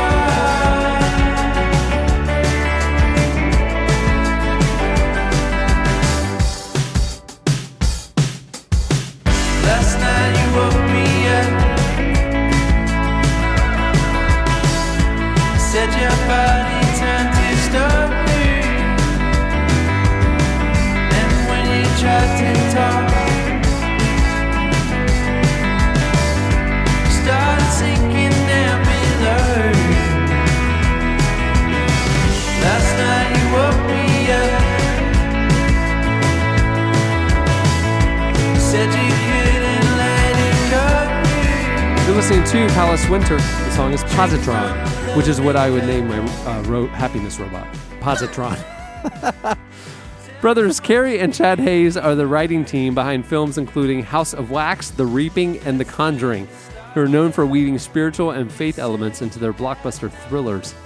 We recently talked to the duo about their latest film, The Conjuring 2, which opens today and tells the story of a family dealing with demonic possession. They discuss their own faith stories and why horror can be redemptive. Here is Carrie and Chad Hayes. The Conjuring 2 is out now, your big film, and just like the last one, it follows, or at least it's based on a real-life couple, Lorraine and Ed Warren. So the Warrens dealt with, a lot of paranormal cases and whatnot in their careers. What drew you to their story, and particularly this demonic possession as it relates to their story, to feature in the sequel? Well, it's interesting because when we did the first film, we loved the idea of telling these kind of stories to the point of view of people who had truly experienced something in their life. And it gave us like a franchise, which we knew if it was successful, we could continue to tell stories and build on their characters. And Ed and Lorraine have been doing it for so long, and the idea of good conquering evil is always a great theme in a movie. Sure. And we thought, wow, what if we go out and we set out to write genre movies that actually have happy endings, because most of them don't. Sure. That actually have love stories. And love stories, and make them feel like, wow, we're really giving you a film into these two people's lives who happen to be incredibly religious and faith-based. I mean, that's the only tool they claim to have ever used is their faith in God. And just literally be able to be on their journey and how it affects them. And when they step into these other people's lives who have nowhere else to turn. And it just really lends itself, we felt, to a great formula, Well, we also thought what we like to do. Ted and I also thought about how unique it would be, because usually when you see a movie, it's the U-Haul pulls up and parks and you move into the wrong house, right? Sure. But when you have Ed and Lorraine, and from their point of view, it's what disrupts the professionals' lives. What are the stakes when somebody super qualified comes in to help thy neighbor, so to speak, And we thought that would make it uniquely different. And it's really, Aaron, it's such a pleasure having gotten to know Lorraine, over the years, and to have her shared her personal experiences, and the fact that they did have some demonics follow them into their place and had to deal with stuff like that, and so it just felt so honest and truthful, because Carrie and I are believers, and we know that the devil exists, and the more the good doers stay away from it, try to pretend that there's nothing there, the worse it gets, because that's all Satan needs, right? It's just the room. And anyway, it was just challenging, but fun, and we felt creatively inspiring, because it could be, a lot of this can be double checked online, with the Hodgson family. You can go to online and check out the levitation, the size of the story, the scope of the story, when the Warrens were involved.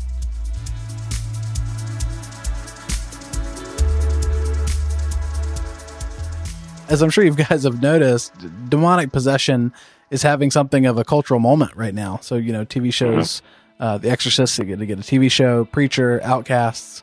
Why do you think that is? Why all the interest in the paranormal and even the demonic right now?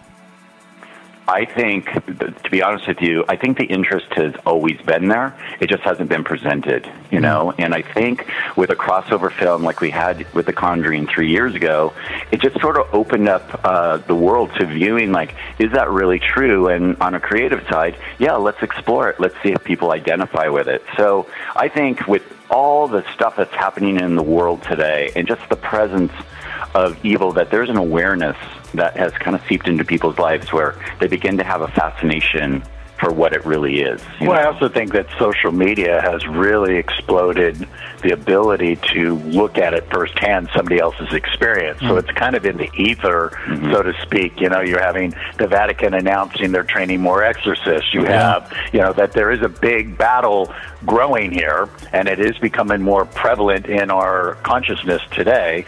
So I think that awareness is heightened because of it, not only because of an entertainment value, but of a deep-rooted curiosity, because, everybody, you either believe or you don't, and then those who do believe and have experiences are slowly able to convince those who don't believe, because you posted it. You can see it. Well, I find it so interesting, because if you think about it, The Conjuring came in second as the highest grossing genre film ever, and the first one was The Exorcist.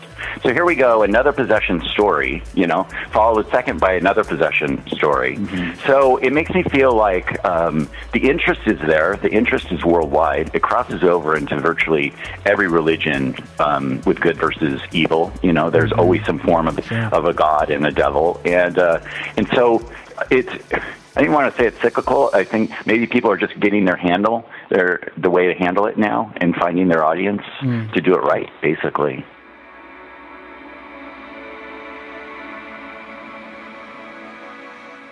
You guys have touched on this in the first two responses, in terms of good and evil, and actually, having a substantial and even redemptive narrative arc to the stories you're telling. So obviously your movies are very dark and they deal with some really scary things, but there is good at work. How do you go about these, I'll use the term again, redemptive themes in your films, especially in a genre that hasn't always been known for that?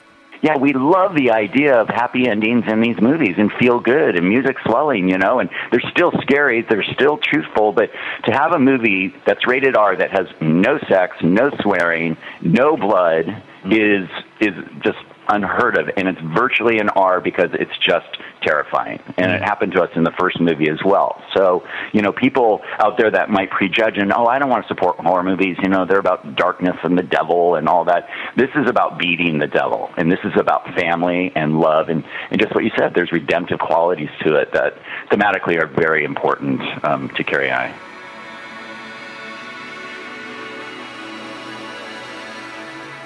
That was Carrie and Chad Hayes. The Conjuring 2 opens today.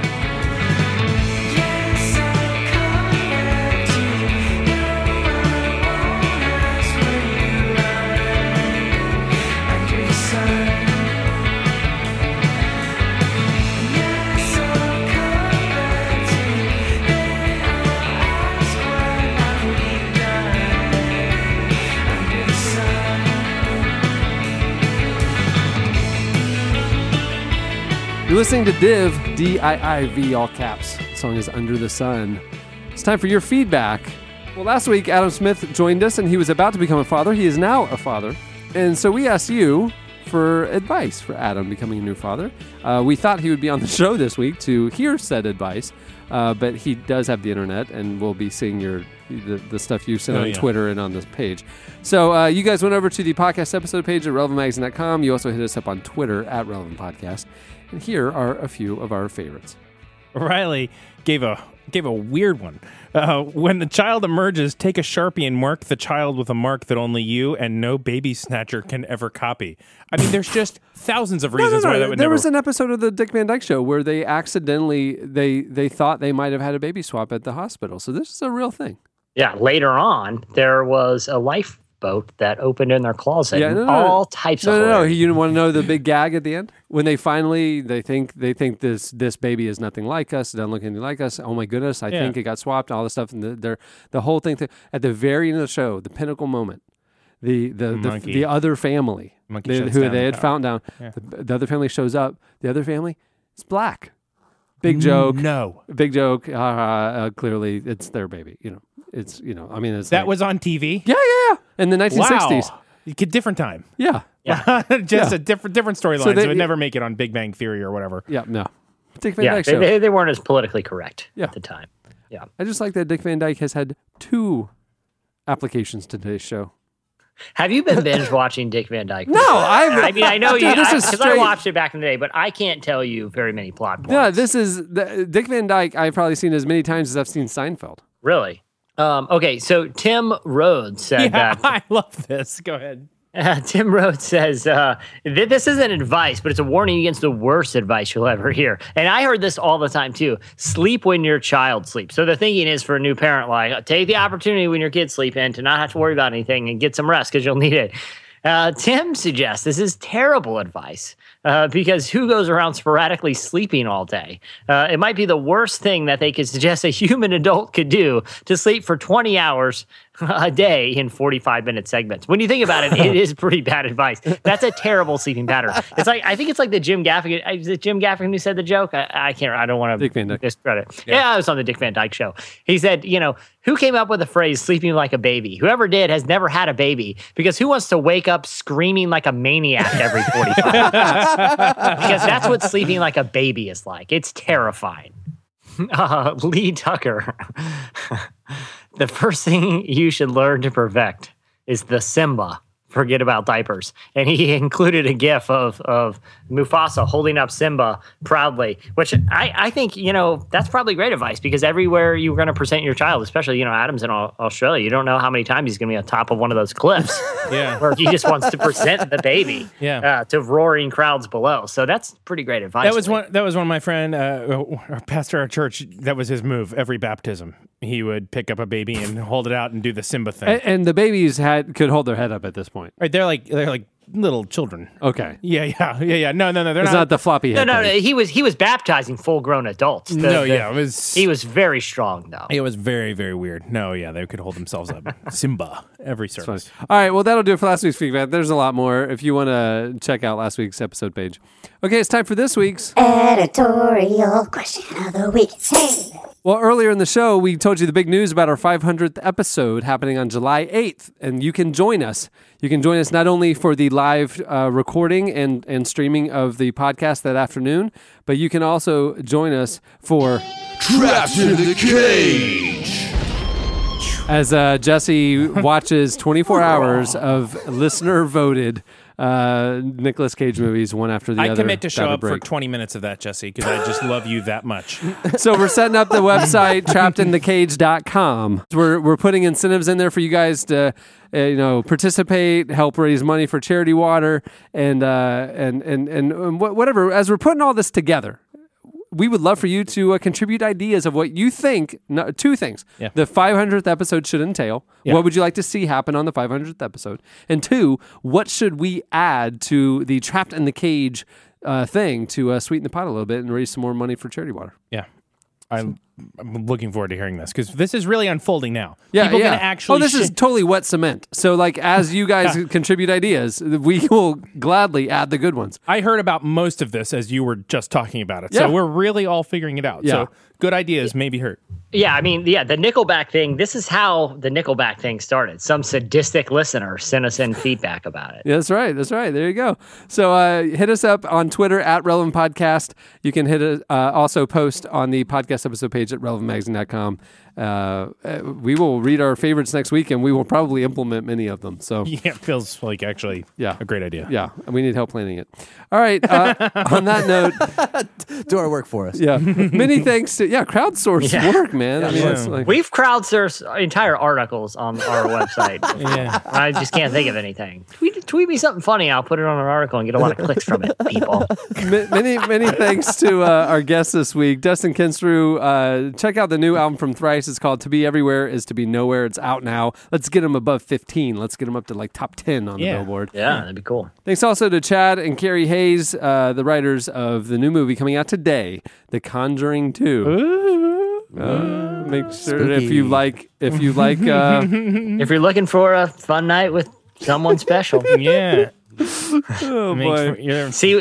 Make it. Trying to get a few more high fives. Buy him some candy before. Make sure it's a 3.9, not just a 3. Yeah. Thanks also to our show sponsors. When you support our sponsors, you are supporting our show.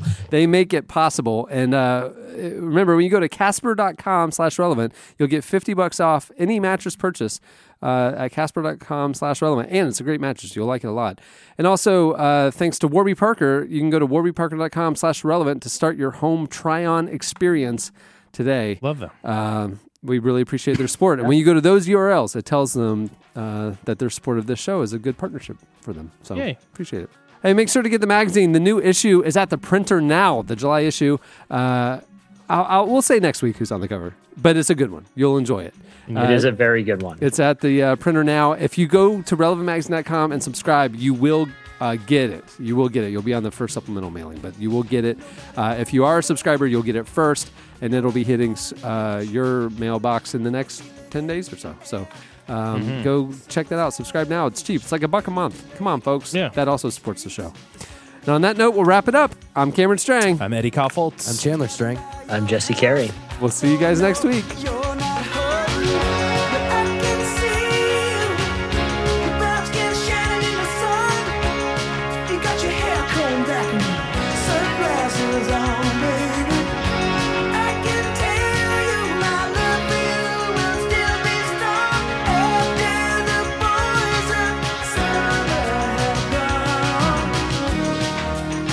Thanks for listening to the Relevant Podcast. Connect with us on Twitter at Relevant Podcast and get bonus material from this episode and more at the podcast section on relevantmagazine.com. And don't forget to check the magazine out. It's available on newsstands and at the iTunes App Store, or you can subscribe online at relevantmagazine.com/subscribe. Never will forget those nights. I wonder if it was a dream. Remember how you made me crazy? Remember how I made you scream?